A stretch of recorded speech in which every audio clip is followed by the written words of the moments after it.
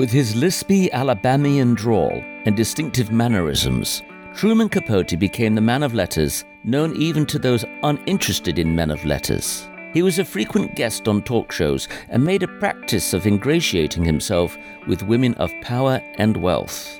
These ladies he referred to as his swans. This personal menagerie was a source of comfort and distraction during his long periods of writer's block. But when in need of material, he betrayed them. I'm Dr. Alan Campbell, and this is Watching America. All my life, watching America. All my life, there's panic in America. Oh, oh, oh, oh, there's trouble in America.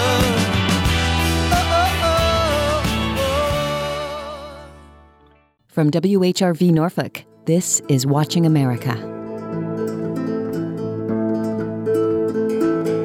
I published 4 chapters from that book. I am using real people in the book. There's damn little fiction in it. But I only lost 3 friends as a result of as much of the book has been published so far. I don't guarantee what's going to happen later. Aside from everything else, I always told everybody that I was writing this book. All a writer has for material is what he knows. Okay, this is a subject that I know a tremendous lot about. I am sincere. I am genuine. I am absolutely truthful when I say I've been looking forward to this interview all day. Nay, strike that, all week, since I know it's been approaching. Why? Well, because of the author and the subject matter. The author is Lawrence Lemer. Now, many of you know him, particularly from his extensive work as a biographer looking at the Kennedy family. I don't think there's anyone on the planet, on terra firma, who perhaps knows more about the men, the women, and, if you will, the sons of Camelot, children of Camelot, than Lawrence Lemer.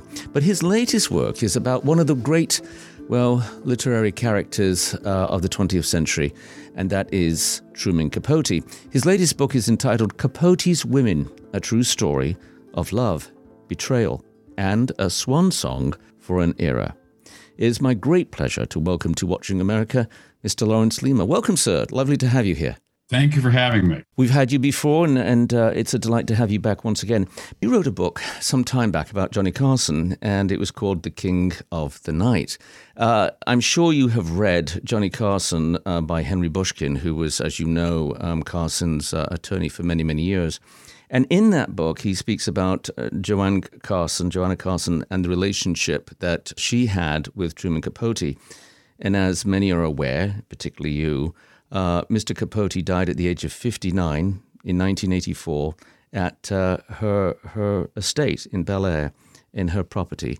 He was a frequent house guest there.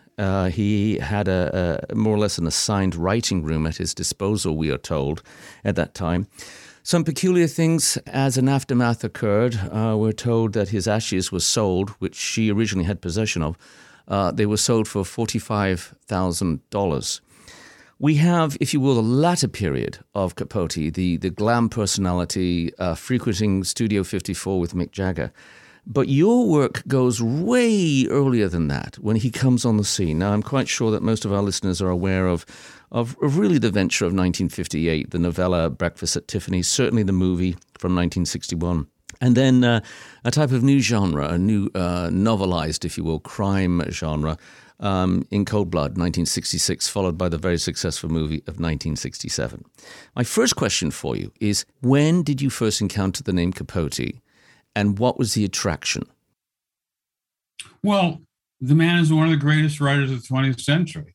Anybody that wanted to be a writer, there's certain writers you read, and obviously Hemingway was one of them. My generation, you read Norman Mailer, but you sure as heck read Truman Capote, and in Cold Blood invented a whole new genre of nonfiction. Brilliant writer. Indisputably a brilliant writer. But was it his works that attracted you, or how much of it was his persona? Because he was very conscious of an image.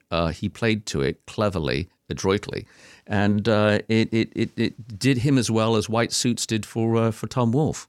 It did. I mean, at that time, I remember going to a party at Norman Mailer's house where he got in a fight with somebody. He got in a fight with his accountant. That was his fighting period, and he had a persona, and Truman had that fabulous persona that was so much daring than what Norman Mailer was doing. To be a gay man at that period was to live a life of danger. Well, you mentioned Norman Mailer. I've ever been in his company once, but he was highly critical of In Cold Blood at one point. And then he said it's not a true genre. And then he goes and writes the Executioner's song. And then Capote's upset about that and says, no, I'm the first on base for this kind of work. Upper East Side, Upper West Side, there's all this literary circle. There are people on the scene, socialites like Leonard Bernstein, Electric Acid Kool-Aid Test, referred to all of that era. Norman Mailer, Gore Vidal, these high-profile personalities who were great frequenters of the old Dick Cavett show. Gore Vidal, though, seemed to have some high degree of tolerance to Norman Mailer. But going way back, before Manhattan, here was Truman Capote in a relatively small town in Alabama. How does he emerge from Alabama and make his presence known in New York and manage to so successfully, I don't want to say wheedle his way into the company of these ladies, but certainly find himself in the circles of these ladies, much to his benefit? Well, it's almost impossible. He was 5 feet 2 inches tall. He barely had a high school education. He's self-educated. At the age of 23, he publishes his first novel. He had to be incredibly socially shrewd and ingratiating with these people, and he was. Well, we've all heard the story of Archibald Leach, who became Cary Grant. And the famous story goes much to this effect, that Cary Grant was asked, how did you become Cary Grant? And he said, well, I woke up one day and I decided to be him. Did Truman Capote wake up one day and decide to be him? No. Truman was true to his roots. But when he died, he was still this boy from this little town in Alabama, Monroeville. That he stayed true to that his entire life. He never left it in some ways, as much as he tried. And he wasn't, and he pretended to be comfortable in this world with his swans, these elegant women that he was going to write about in his famous novel. But he wasn't comfortable with them, because you never are. Look, you can learn how to behave in 5 years. You can use which fork to use and how to speak. But it takes 3 generations at least to be comfortable, truly comfortable in that world, and he wasn't. You allege and certainly imply that he had a duplicitous reaction to people with great wealth, these swans, as he called them, these choice ladies in his life. He both admired them for their beauty. He basked in their presence, but there was also an element of resentment. How was he able to sort that out? Well, everything is grist for his meal. Everything he sees, every place he goes, every meal he eats, he's gathering material. And he was a brilliantly observant man, as great writers are. Wherever he is, he's taking this in. And that's what he was doing with these women, planning one day to write this masterpiece. Well, one of the most improbable things in his life from the get-go is that he would grow up just in the same neighborhood, just a few streets away from a person who would be a major literary figure, and that's Harper Lee. Right.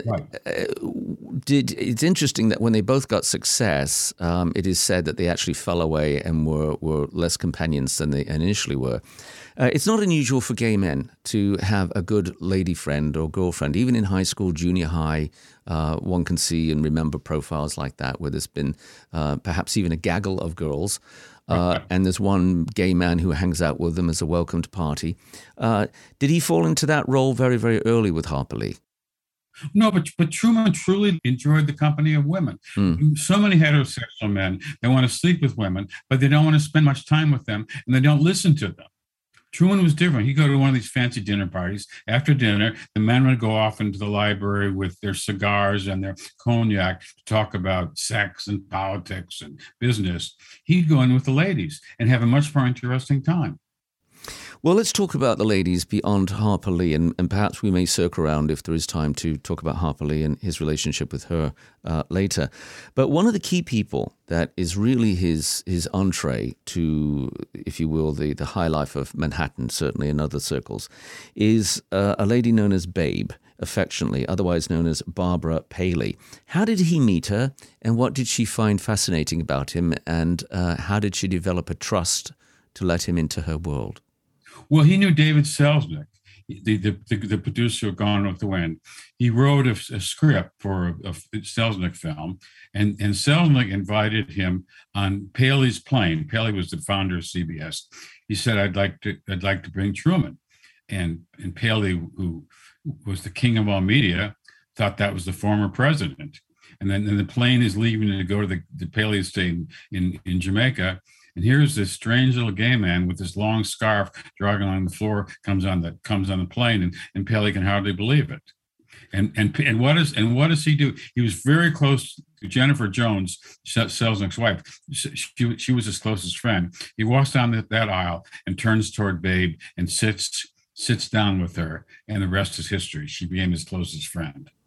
What was it in his personality that could cause him to be so graciously received by people and to make him a type of confidant? Well, he was, I hate the word gossip. Mm-hmm. I don't know what gossip is. Is it the intimate stories of people's lives? Is that gossip? Is it half-truths that's gossip? But he was full of these stories that was going on, the inner world of New York. And he just loved telling these stories, telling them and learning from them. And that's what he did. But he was still a brilliant writer. This was just part of his life. So he hangs out with Barbara, and Barbara proceeds to introduce him, or Babe seems to be willing to introduce him to other people in the circle. Was that a potentially deleterious, dangerous thing for him to do? Because if he favored one personality too much over another, could there be repercussions? Well, he would betray. He'd betray them all. When he was with others, he'd say negative things about the ones he wasn't with. I mean, he was loyal only to himself. He had a classic writer's ego. Everything was his material, and in a sense, he didn't have any friends. So, was he incapable of being authentic? He was authentic in his writing. Okay, all right. Well, then let's look at some other personalities that came along the way. Nancy Slim, otherwise known as affectionately Hayward, who was Howard Hawks' second wife. What was the association there, and how did that click? Again, the same thing. He loved beauty. Uh-huh. He loved beauty in women. And the key to these women is they all married rich men.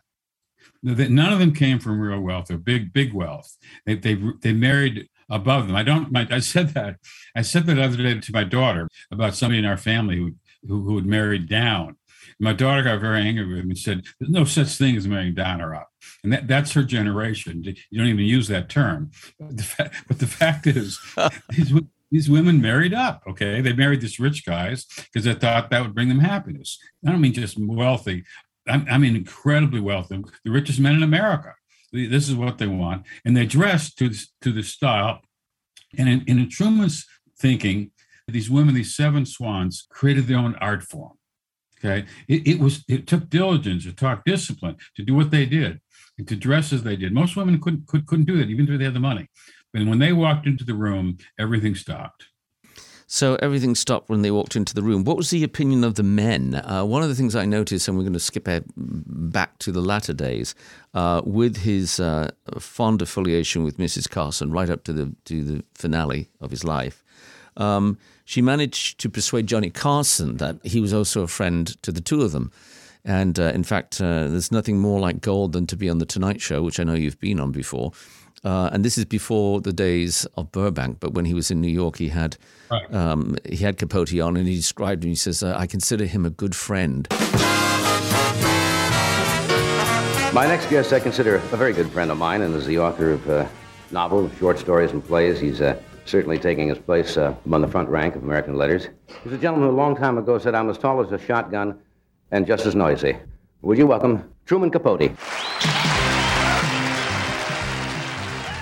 Well, at that time, for a rather inauspicious personality to be granted the designation of being a good friend of Johnny Carson was completely like gold.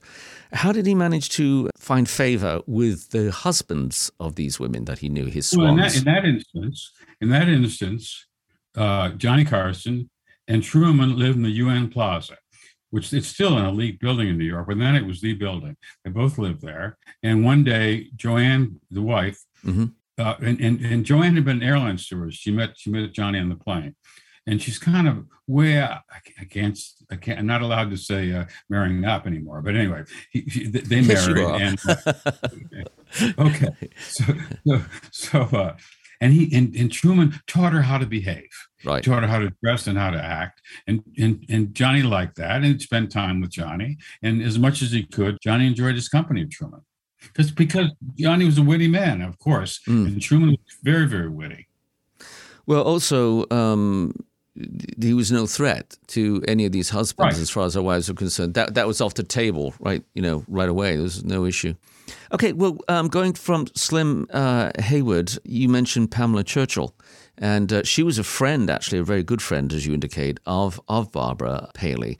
How did that association go? And I understand that she was quite close, and then there was a kind of siphoning off from one woman to the other. Did he do that frequently, go from one woman to another with friendships? The thing is, the sexual relations, I mean, who needs a sexual revolution for what they were doing at that period?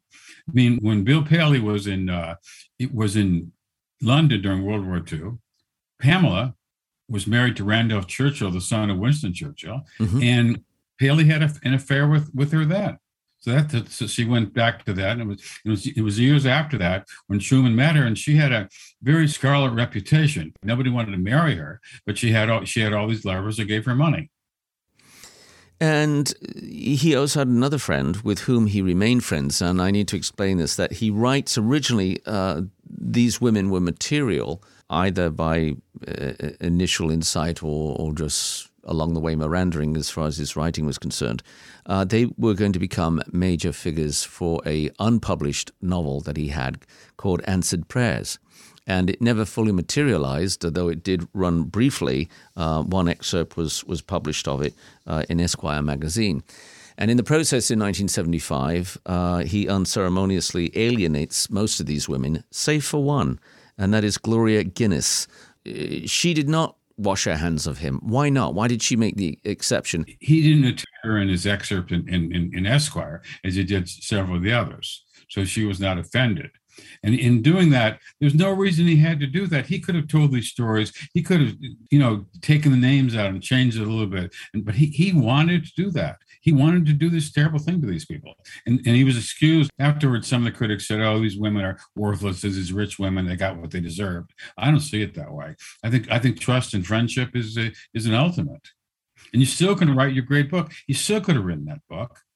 I mean, Proust wrote it magnificently without betraying people. So did Edith Wharton. Well, then, I'm interested to what extent your opinion of Mr. Capote modified. I mean, obviously, he was a great writer. Great art does not necessarily require great character, I presume we could argue. But did you find him increasingly distasteful to you the more you researched this book and looked into the if you will, the carnage, at least social carnage, that he left behind? Well, Gerald Clark wrote his biography, and it's one of the best literary biographies I ever read. And he spent about the last 10 years of Truman's life with him. So he devotes a disproportionate amount of his time of the descent, okay? And if I'd had those 10 years with Truman, I'm sure it would have been done the same thing. But alas, that's what we focus on, and not on the gift, not on the high part, but on the drugs and the dissipation. All right. Another lady on the scene, Lee Radziwill, and she was Jackie Kennedy's youngest sister, I believe. How did that association come along? And incidentally, by that, no doubt, that also brought him into orbit, at least into the gravital pull of Gore Vidal, who is related to Jackie. I guess I'm allowed to say that. Now the book is out and I can't change anything. But she was my least favorite of these women, Lee Radziwill. She was incredibly jealous. She had everything. She was married to a prince. She had all this money. Her kids were healthy and everything, these beautiful homes. But she was so jealous of her sister, she could not stand it. She was consumed with jealousy. Now, jealousy is the great American vice. We're all full of this as Americans because we think we live in an egalitarian society, which we don't. And we think we can get anywhere. And anybody that gets there, we don't think, isn't that wonderful they're there? We think I should be there. And Lee thought she should be there. She should be the first lady, not her big sister. And so what role did Truman play in either being of assistance in that angst that she felt, or perhaps exploiting it to the fullest?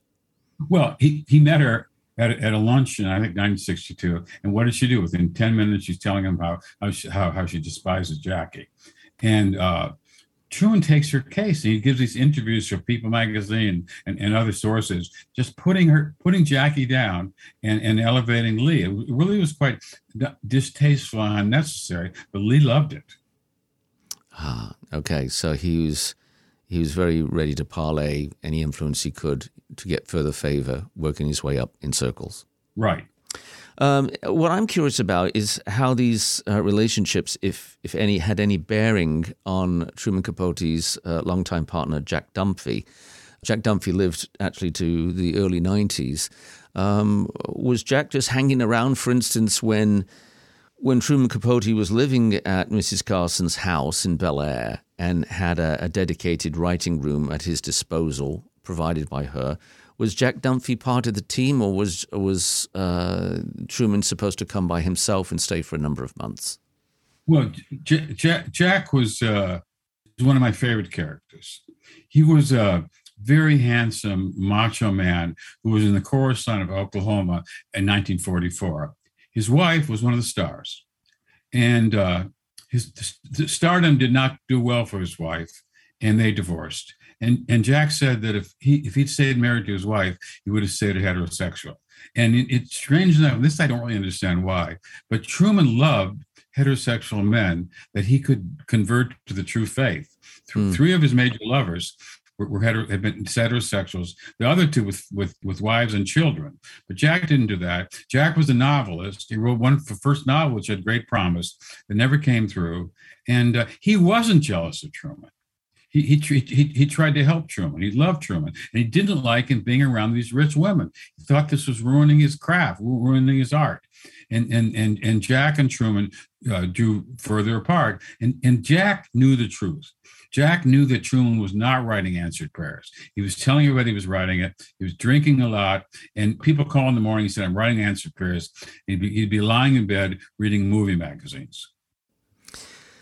He seemed to be very much at peace with making up fables and stories, even in the reference to cinematic versions of interpretations of Capote. We have that inference, which is made clearly, that he's even willing to, in one scene of a film, to pay a porter to, in front of Harper Lee, say, "I like your work," and it's all a ruse. Right. Was that scene, although cinematic, is that indicative of a genuine part of the man's makeup? Well, he liked putting people on. That's for sure. I don't think that story is true, but it was the kind of license that was totally appropriate in that wonderful movie. Okay, there's this famous picture of a relatively young Truman dancing with Marilyn Monroe, and I remember as a younger man seeing him on an interview program years ago in which he said that Marilyn Monroe said to him while they were dancing, "Wait, she had said, I can't do a Marilyn Monroe. Perhaps I can't even do a Capote either." But she had evidently said, "What was your greatest sexual experience?" And when I heard him say that, I thought, that's an awkward, weird thing for somebody to say on a dance floor out of the blue.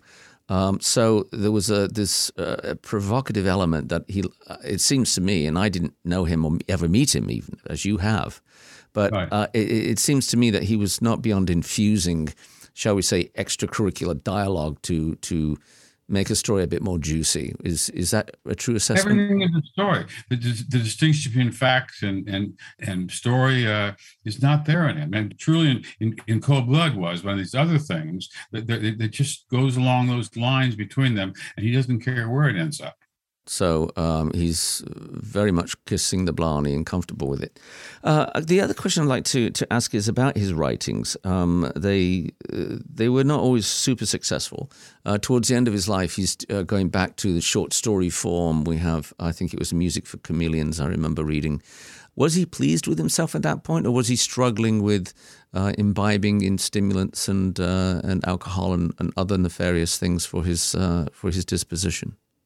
No, not only then, but we see other people and they're successful. Like, why can't I be successful like that? Why can't I be a successful writer like Truman? But he got so many negative reviews. I mean, you can't believe all the negative reviews he got in his various books. Not in Cold Blood, but that's what he had to face his whole life. Of course, in the end, he couldn't do it. It was very painful, the kinds of things he was doing.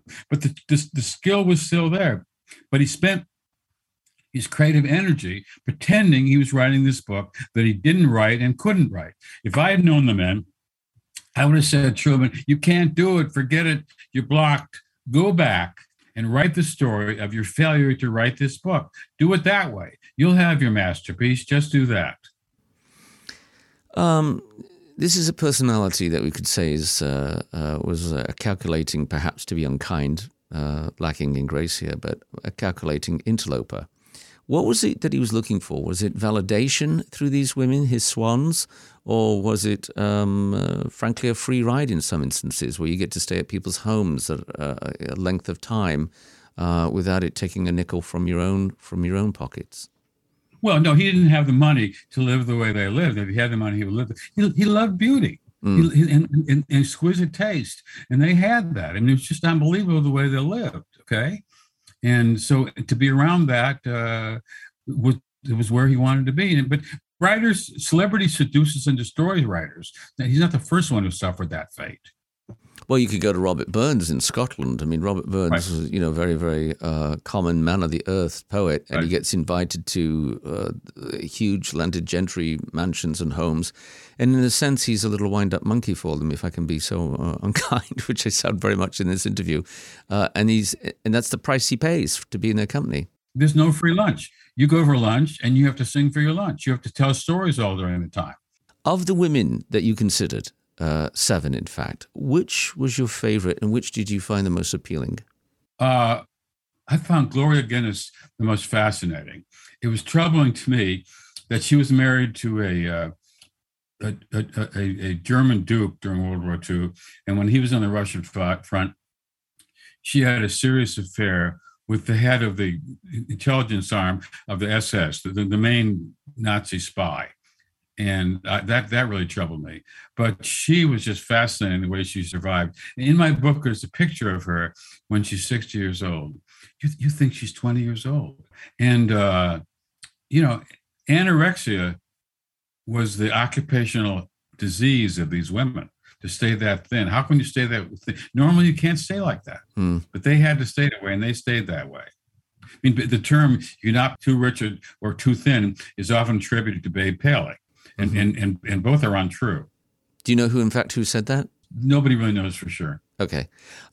When you consider you've already said the least favorable one, which you really didn't like, was there somebody that you came in with one opinion of these women, and actually by your research you modified it considerably? Stacey Guest was born in a Boston Brahmin family. I mean, she was one of the few that came from an old elite American family. And that was both her blessing and her curse. She married Winston Getz, who was from a rich British American family, and they had a very troubled marriage. And she said, it survived because of manners. Now, what does she mean by that? She is in this elite of the elite, where they had servants everywhere. So your whole life is a stage, your whole life is a play. You're never truly yourself. So you're not going to scream at your husband over the dinner table when people are serving you your soup. So that enabled them to survive. If you're just joining us, you're listening to Watching America. I'm your host, Dr. Alan Campbell, and I'm very happy to say that my return guest is Lawrence Lima. You know his work largely, I presume, from his work on the Kennedys, a 3-volume set, The Kennedy Women, The Kennedy Men, and the Children of Camelot. His latest book is entitled Capote's Women, a true story of love, betrayal, and a swan song for an era. How would you describe that era in a nutshell? It's interesting that I don't really get the sense that you were that much infatuated with the latter stage of his life. And I call that the Studio 54 years. And maybe we can even back up to... No. Yeah. In 1972, I think he traveled with the Rolling Stones and wrote an article about them. And that was the Mick Jagger and Bianca Jagger entree for him. So you concentrate on this earlier period. What was the attraction and why did you make that decision? Well, I'm a child of the 60s. Mm-hmm. I looked down on these people in their fancy clothes and designer dresses. I thought it was a kind of joke, and I always dressed very casually. And now I see what is lost. I live in Palm Beach in the winter, and a few months ago, we were having dinner at Casa de Rope, one of the leading restaurants. 2 tables away were these 2 gentlemen in shorts and flip-flops eating an enormous meal. The next table were 10 people speaking loudly. And the manager came over, and I was talking to the manager and said, "What is this about?" And he said, "Well, we were losing too much business because we had these clothing standards. So now we'll let everybody out." And that's true of everything, okay? Yeah. And that concern for dress, it just added a pleasurable element to life. It's not curing cancer, that's for sure. But it was when you go out. I don't know, when you go out to theater. I get it. I mean, I remember a time that and it does age the both of us, I'm afraid. I remember a time that if you flew on an airline, it was a big deal, particularly intercontinental flight. And you dress up. And if you look at the old films, which I think correctly and accurately depict this, men wore suits on the planes and ladies wore, a ring of pearls around their neck. And tweed suits, and it was all part of the thing. Well, you couldn't get into certain restaurants, Sardi's and places in Manhattan, if you didn't have a tie, and if you didn't have one, they'd provide one. It's all gone by the wayside. So it sounds to me that you hanker and in a way mourn for those days. Is that accurate? No, but there's another element about this. Okay. I went to Antioch College in Ohio, Mm-hmm. and Antioch had this work study program. And one quarter, gosh, it's got to be 1962, I went to What Cheer, Iowa, and worked on the What Cheer Patriot Chronicle, a weekly newspaper in the town of 1,000. The young men in high school wore jeans and white T-shirts, okay? Mm-hmm. And they wanted to become farmers like their dads. The young women, Yeah. they dressed up. They went to J.C. Penney's. J.C. Penney's was a very important American institution then. They knocked off the kinds of dresses that the Truman Swans were wearing, and they would wear them. They didn't want to become farmers' wives. They wanted to do something else with their life. That was their political statement. Now, for most of them, it didn't work, but they wanted something different and better.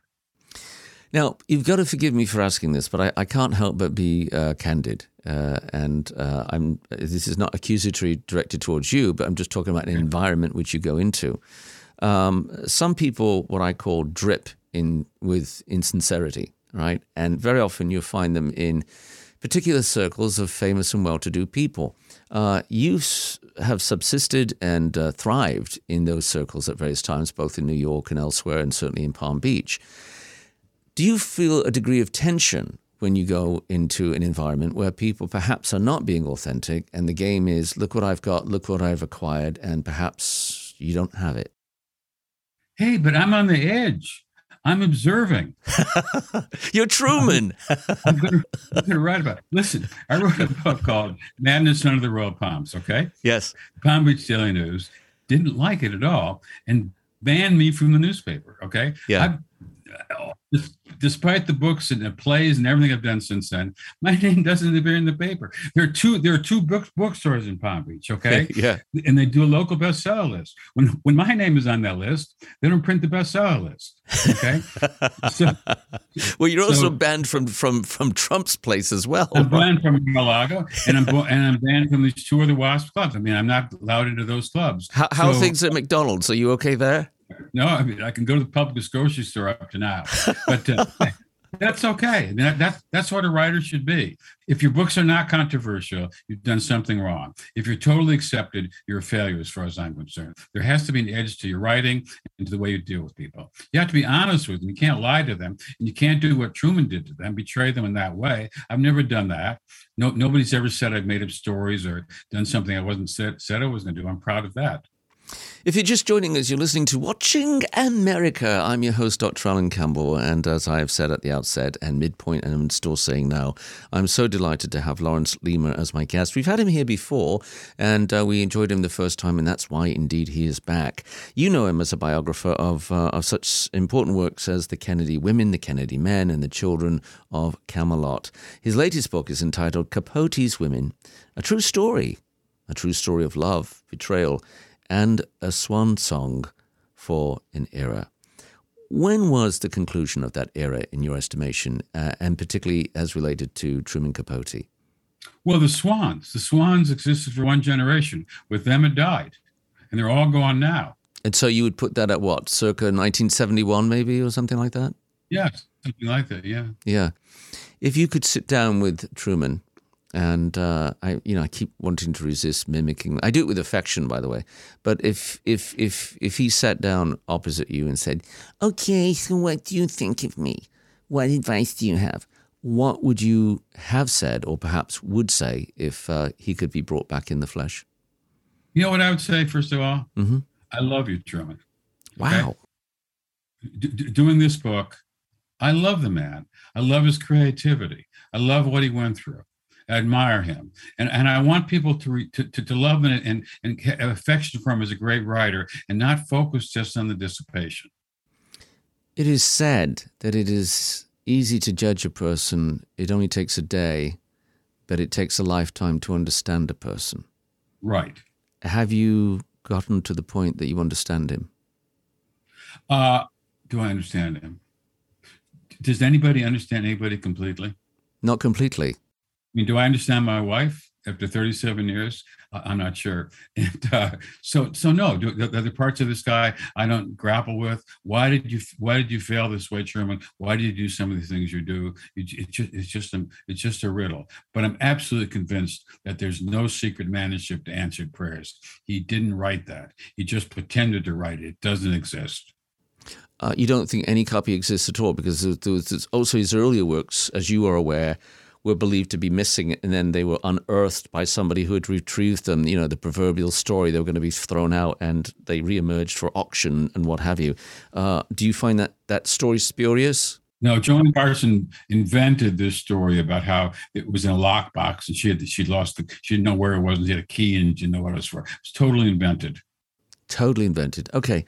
Let's go back now and look at Harper Lee. There was a major separation. I mean, the improbability that two great authors would grow up in a relatively small area of Alabama and then go on to have very well-known, noted lives is extraordinary. But it happened. What caused the great divide between them? One of the most interesting books I have read of late, in fact, we had the guest on, and I'm sure you're familiar with it, is by Casey Sepp. The book was called Harper Lee, or rather her book on Harper Lee, and it was called Furious Hours, Murder, Fraud, and the Last Trial of Harper Lee. And as you know, it deals basically with this personality, the Reverend Willie Maxwell. Truman's involved on the periphery of that. She's actually going to help him do research, as she did In Cold Blood. So there's this synergy, this thing working together between the two of them, and then they go in different directions. What happened? Well, first of all, Truman always had to be number one, okay? When she went out to join him doing research for In Cold Blood, her novel had not been published, and there were no great expectations for a novel. It was a short novel. Who was she? But when it became an enormous success, and basically is read more than Truman's work now. I mean, that's the ultimate irony. But when she became a success, which kind of destroyed her, she couldn't go on beyond that either. It was just overwhelming to her. And then they grew apart. So, yeah, it's hard to top yourself. The Beatles did not want to get together and make yet another album. How can you top what you've already done? So when it came to the latter days, and I know you don't really cover this at length in your book, but when it came to the latter days of Truman's life, he still had Joan Carson looking after him and caring about him deeply. He seems to have always had at least one woman in the wings to fall on, like some some lovers always want to have one in the wing in case they lose the person they've got at the moment. Was that a pattern for Truman, or do you think that just Joanne Carson was exceptional? Joanne was unique, and I knew Joanne very well. Mm-hmm. And there were these sets of bedrooms off the kitchen, where there were Truman, the diminutive suite was his room. In 1988, Joanne called me and said that shortly before Truman died, he had done this recording telling her how she could give the 1980s counterpart of the Black and White Ball, the famous party that he gave after the publication of In Cold Blood. Mm-hmm. I don't believe that happened. I believe Joanne made that up because she wanted to bring attention to herself, and she could do that by making it up. Just because before she said that Truman said she could have half the ashes. I didn't believe that either. Anyway, so the party was going to be on Halloween in 1988. And I said, that's fabulous. But she said, Larry, but you can't come. In her divorce papers, if she said anything negative about Johnny, she'd lose her alimony. She didn't want me to be there. Yeah. So Halloween morning arrives, and she calls, and she changed her mind. She says, you can come, Larry, but you've got to come in costume. So I went to the costume store. On Halloween morning, there was nothing left in the costume store except one costume on the rack. It was the executioner. So I got the executioner. Okay. In a black hood and the leather gloves and the plastic hatchet, and showed up at her house above Sunset. She had invited every star in Hollywood. And the paparazzi were out there in force. Only the stars didn't dare show up because I thought if they showed up, Johnny wouldn't have them on the Tonight Show. Right. So I'm going up the driveway, and they come up on me. They assume I'm a star. They're jumping all over me. I don't dare show them my face. And I go in there, and there's just nobody there. Just sad. She spent so much money. I mean, all these beautiful tables and around the pool and everything. And at midnight, you're supposed to take off your mask. Well, I couldn't take off my mask, so I left just before midnight. I leave. And right after that, she comes out of the bedroom and says, there's been a thief. They've stolen Truman's ashes. They've stolen the last manuscript to Answered Prayers, and they've stolen my jewelry. Well, she didn't call the police. Yes. Because it didn't exist. Right. A few days later, she said the ashes were discovered. I went over to help her with them. We got in the car, drove around. We went to the West Side Memorial, and we saw these crypts. It was Peter Lawford's crypt, and the mortician said the Kennedys haven't paid for this. We'll take his name off there, and Truman can go in there. So she cut a deal for $30,000. She had only half of his ashes. She couldn't stand to part with them, so she poured out half of those and put a quarter of Truman's ashes in there, along with 100% of her dog's ashes, and put them back in there. And when you go there, that's what there is. So they're blended, mixed together, synthesized? Exactly. Wow, what a story. Gosh, one of the things that comes through Bushkin's book on Carson is clearly he could freeze people like no one else on earth, evidently. I mean, if he didn't like you, you were persona, non grata. How much did Freddie DeCovida fit into all of this about who got booked on the show? You were on the Carson show, I know, on the Tonight Show. Freddie DeCovida, who was originally a director for Jack Benny, obviously Carson held Jack Benny in high regard. Was he kind of a hatchet man to follow through with Johnny's wishes? And so... Yeah, and by the way, Bushkin was my best secret source for that book. Really? He gave me my best information for my book. Yeah. And, Carson was an unpleasant person. He beat up women. I mean, Joanne Carson showed me her divorce papers. Part of it was to have her chin redone. Wow. So he was very, very violent and volatile to a physical degree. He was fantastic for that hour when the red light was on. Other than that, get out of his way. Wow. Did you have any nasty dealings with him? I heard he was not a very pleasant person when he imbibed in wine, in particular, and alcohol. Oh no, he did. No, but I got his home phone number. Okay, and I'm one of these people. If I'm in the right mood, I can talk to anybody. If I'm in the bad mood, my mother will hang up on me, okay? I'm glad I've got you in a good mood. So I had to be in the good mood. Yeah. So I waited until Friday evening at 7:00, and I'm in the perfect mood. Well, every writer, I hate to say this, but every writer answers the phone the same way. On the first ring, Because you're sitting there in desperate isolation, waiting for somebody to break up your solitude. And I take my arm like this. I don't want the world to know how desperate I am to talk to somebody, okay? Okay. I hope you're late for 2 rings. So I know I got to get, so I'm calling Carson. I know that somebody's going to answer the phone. I got to get to the butler, and the butler's got to put me through to him. It's at least 2 or 3 people I got to talk to get to him. And I'm perspiring. I dial the number. First ring. Hello. It's Johnny Carson, home by himself, alone on Friday evening, picking up the phone. Wow. So what happened? He was very polite, but he wouldn't talk to me. Why would he talk to me? Because he knew that I knew what a man he was.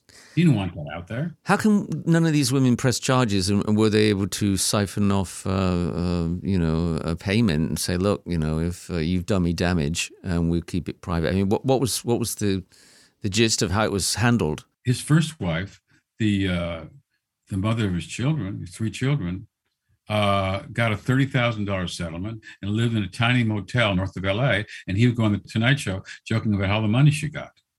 Wow. So we had Joanne, and then Joanna, and then I believe Alexis was the 4th one. Yeah. And Capote, I mean, he was part of that circle for some time. Was he banished eventually after, Joanne, the breakup of their relationship? Was that bye-bye Capote? Well, no, Truman made his choice for Joanne, okay? Mm-hmm. He didn't he could have made his choice for Johnny. He didn't do that. He was loyal to Joanne, and Joanne was loyal to him. Okay. All right.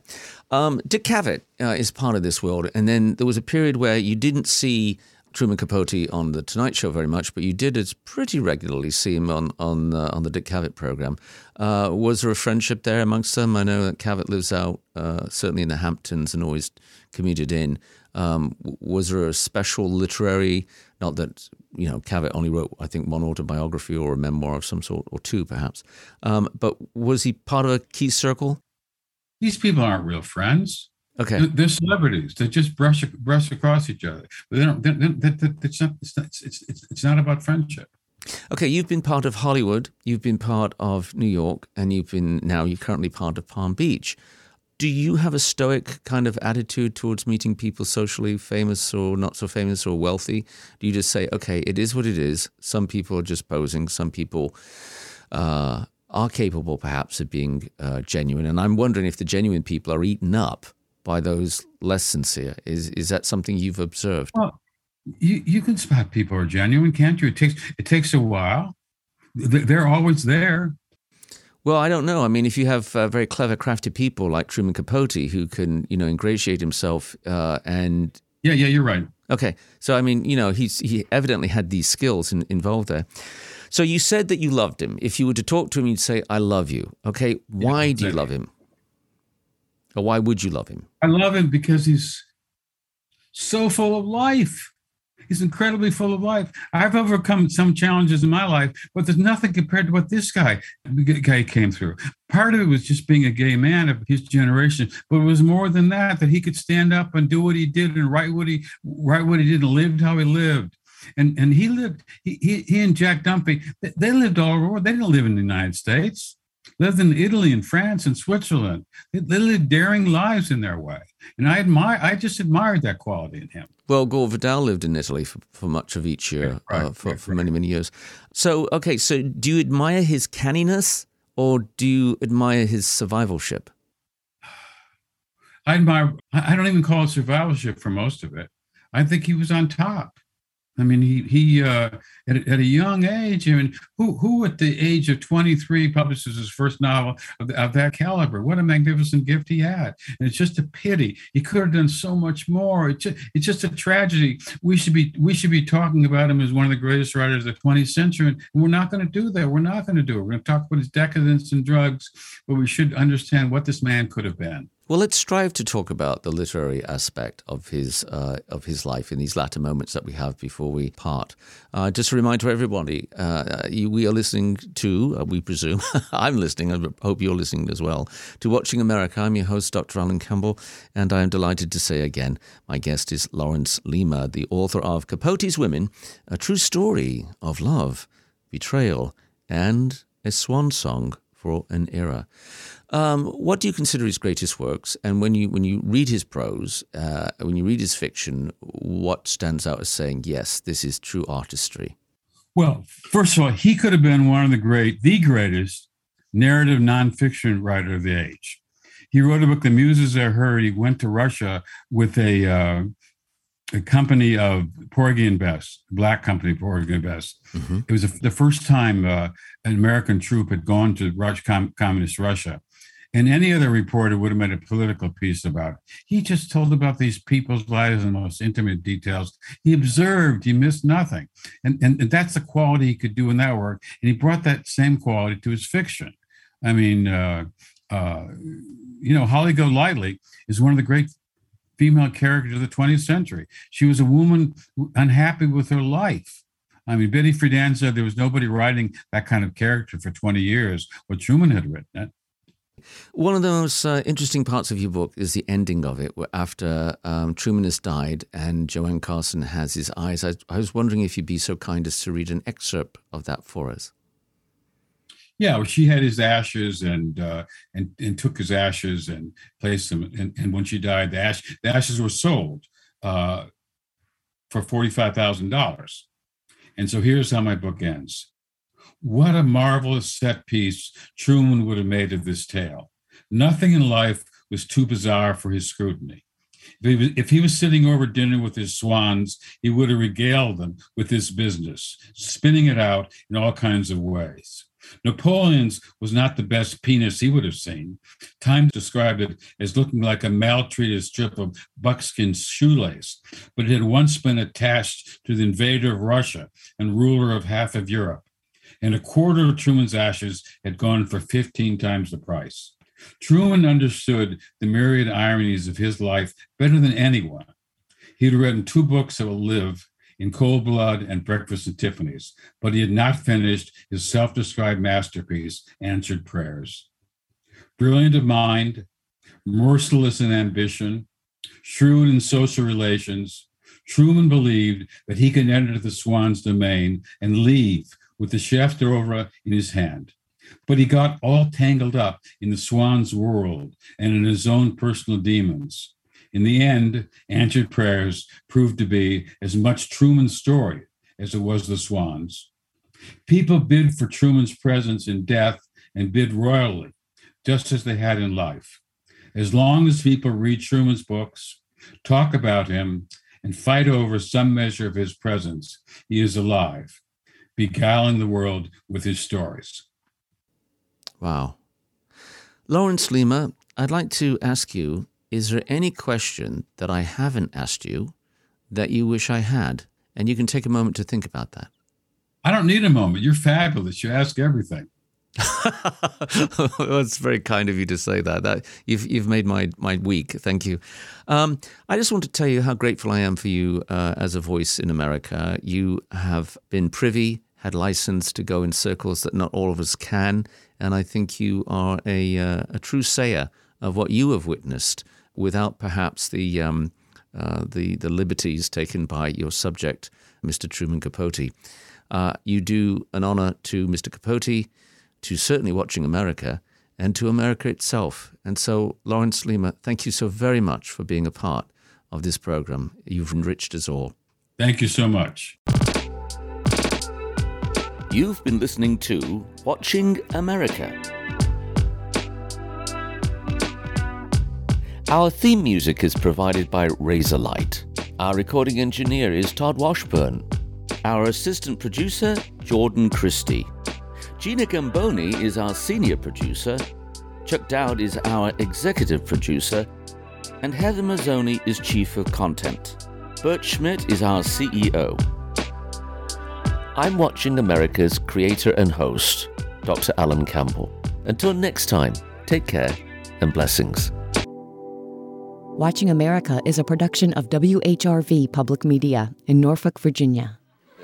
Yeah, but I've always been wearing these dark glasses, Dick, ever since you've known me. I have never not had these dark glasses. Some psychiatrists say that you wear them because you're hiding from something, or that you're...